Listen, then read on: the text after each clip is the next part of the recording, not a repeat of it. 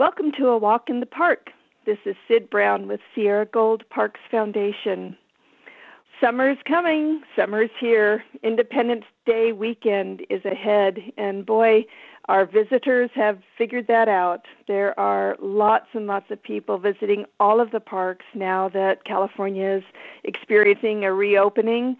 At Empire Mine State Historic Park, we have visitors coming in every weekend from all over the globe.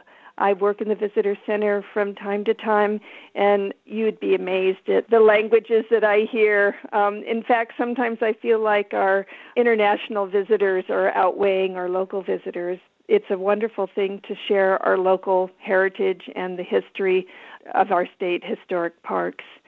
I have been saying all along that the blacksmiths at Empire Mine are volunteering every single day that the park is open, demonstrating their blacksmithing skills. But I do have to say, when the weather is super hot, like it has been and like it is forecasted into these upcoming weeks, I think when the temperature is above 90 degrees, something like that, the blacksmiths are not out there hammering and forging the steel. And certainly understandable. They've been such a wonderful connection with historic art and craft and skill. The trails are all open from sunrise to sunset, and the historic core of the park is open, and some of the buildings, the museum is open now. The mine model is available every day from 10 till 5 when the park is open. So that's Empire Mine State Historic Park. South Yuba River. I would like to emphasize that as we are now in the high season and the summer months, there is limited parking, especially now that the Bridgeport Bridge is being constructed and we've lost the use of one of our parking lots. There is only one large parking lot at Bridgeport, and that is a paid parking lot.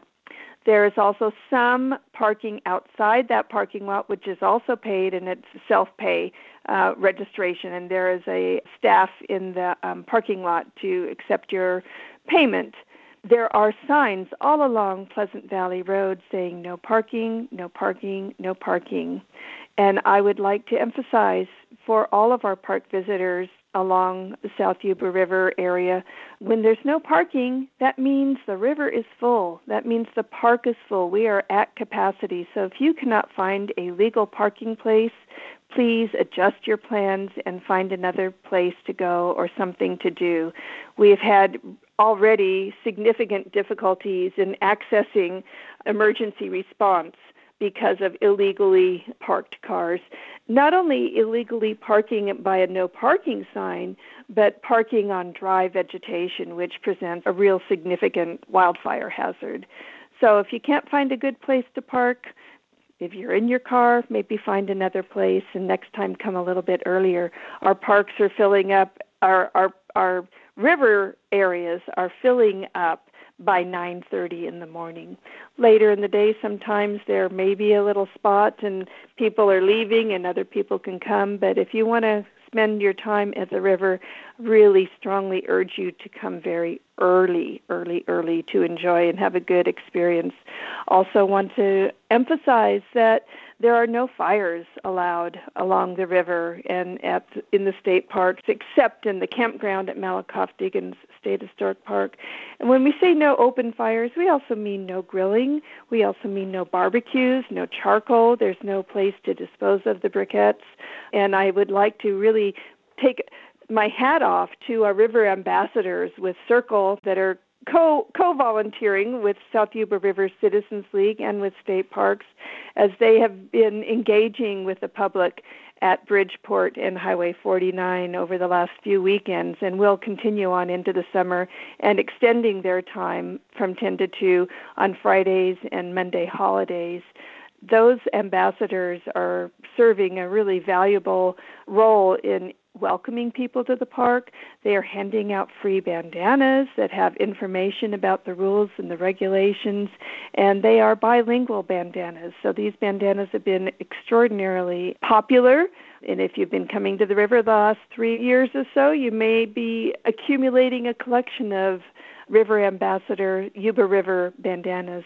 This year's bandana features all the miles of the Yuba River segmented along the edges and the border, has a little bit about park ownership, the different land ownership for state parks, Forest Service, BLM, and private land, and even show the area of the Jones Fire, which occurred last August of 2020. So the Jones Fire is a good reminder that, our beautiful canyons and our clear waters are just one wildfire away from disaster. So please, please take personal responsibility and be aware of your impact on the environment. And please keep your barbecues in your backyard. Or I heard an anecdote the other day where a group decided to go to Western Gateway Park, where there is a green, grassy picnic area that was okay for barbecuing, but not at the river, please. Okay, let's see. Oh, the weather, as you may have noticed, is pretty darn hot. And the conditions right now in late June to early July, you'll hear this right as the Independence Day weekend is coming up, the conditions are mimicking late summer, August or early September. So who knows what it's going to be like later in the year, but the weather's hot, the river is warm, the waters are low, but the waters also, when they are low, can introduce some hazards. So again, we emphasize, please, no jumping off of rocks, especially with shallow waters. We don't want to have injuries. We don't want to have to put anybody at risk with an injury or a rescue.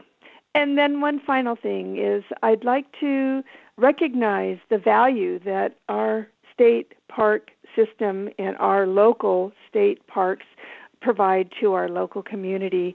I just read some statistics about the multiplying factor of when visitors come from out of the area and they spend a little bit of money, maybe pick up some groceries or gas, or sometimes people spend the night at a hotel. But a conservative estimate would be that those three parks probably are contributing something on the order of almost $13 million a year to the local economy. That money does not go to state parks. That goes to support our entire community. So those parks are a draw. They are valuable, and it is up to us, the users and the residents and the people of California, to appreciate and maintain and protect and conserve our park system. That's not only the waters, but the animals, the habitat, the ecosystems, as well as the cultural and historic resources. Well, I plan to talk about some specifics in future broadcasts. We'll talk about the difference between a historic park and a state park and what that means for both management and for the resources. Please enjoy your state parks, enjoy nature, be safe.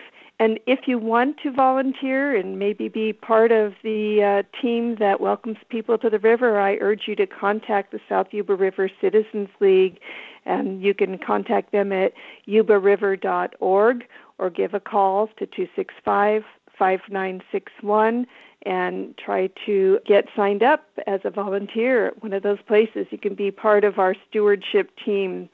Also, if you're interested in volunteering for Empire Mine or Malakoff Diggins or the South Yuba River Bridgeport walks or things that are coming up along that nature, please feel free to contact the Empire Mine State Historic Park volunteer coordinator.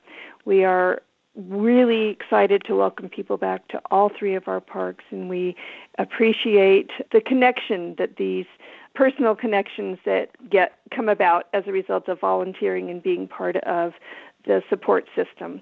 So thank you very much. We'll talk to you next time.